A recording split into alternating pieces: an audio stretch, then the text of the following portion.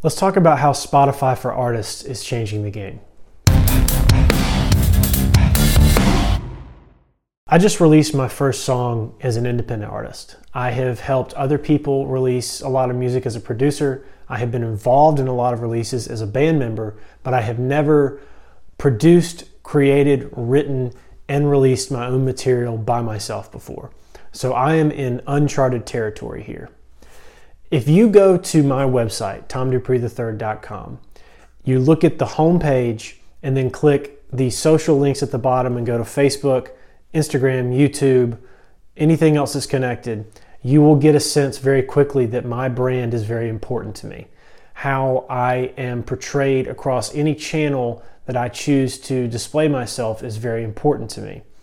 So when I released my first song, it was very important to me that I was able to represent my brand as I wanted it to be represented on streaming platforms as well.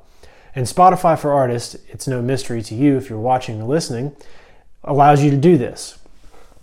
However, there is a lot of difficulty still in the marketplace for being able to do that with other streaming platforms.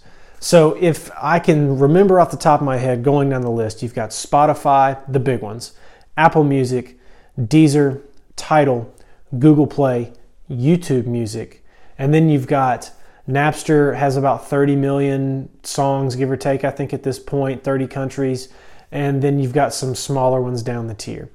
So everybody at the top of the pile there is where you really want to make sure you're displayed correctly for your brand and for your artistry. Spotify has allowed you to do that with Spotify for Artists.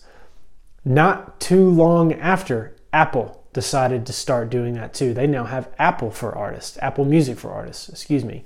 It's still in beta, but they have it. Now, I did some research and I went to see how I could effectively change my bio, my header, my profile picture on the rest of those, Google Play, Amazon, which I left out, Deezer, etc.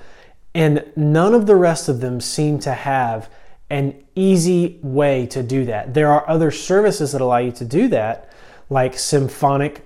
You can do Symphonic distribution, however, that's something you have to apply for.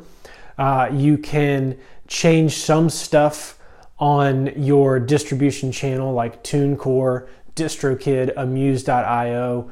There are different things that you can do on different ones. However, Spotify and Apple are the only ones to give you direct access to your brand on their platform at this point. And I think that's very interesting.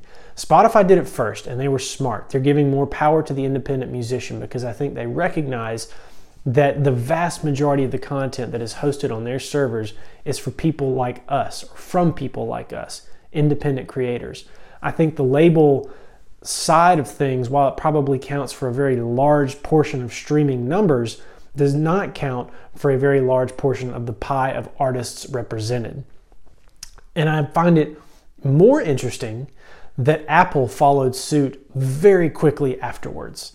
Now, this could happen for a couple reasons. One, Apple saw that Spotify did something smart and they wanted to follow, and nobody else has seen that. But the more likely scenario, in my opinion, is that Apple has the money to move quickly on that, and music is the lifeblood of their company. It is in their DNA. So they were not going to be beaten out by Spotify at something that they claim to be the number one at.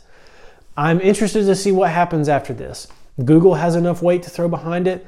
I looked at their Google Play Artists channel, and it looks like they are trying to move things to YouTube so you can get your artistry represented there and your brand represented there. I'm interested to see what happens with Deezer and Tidal and Amazon and what they will allow in terms of customization and how quickly they move on that.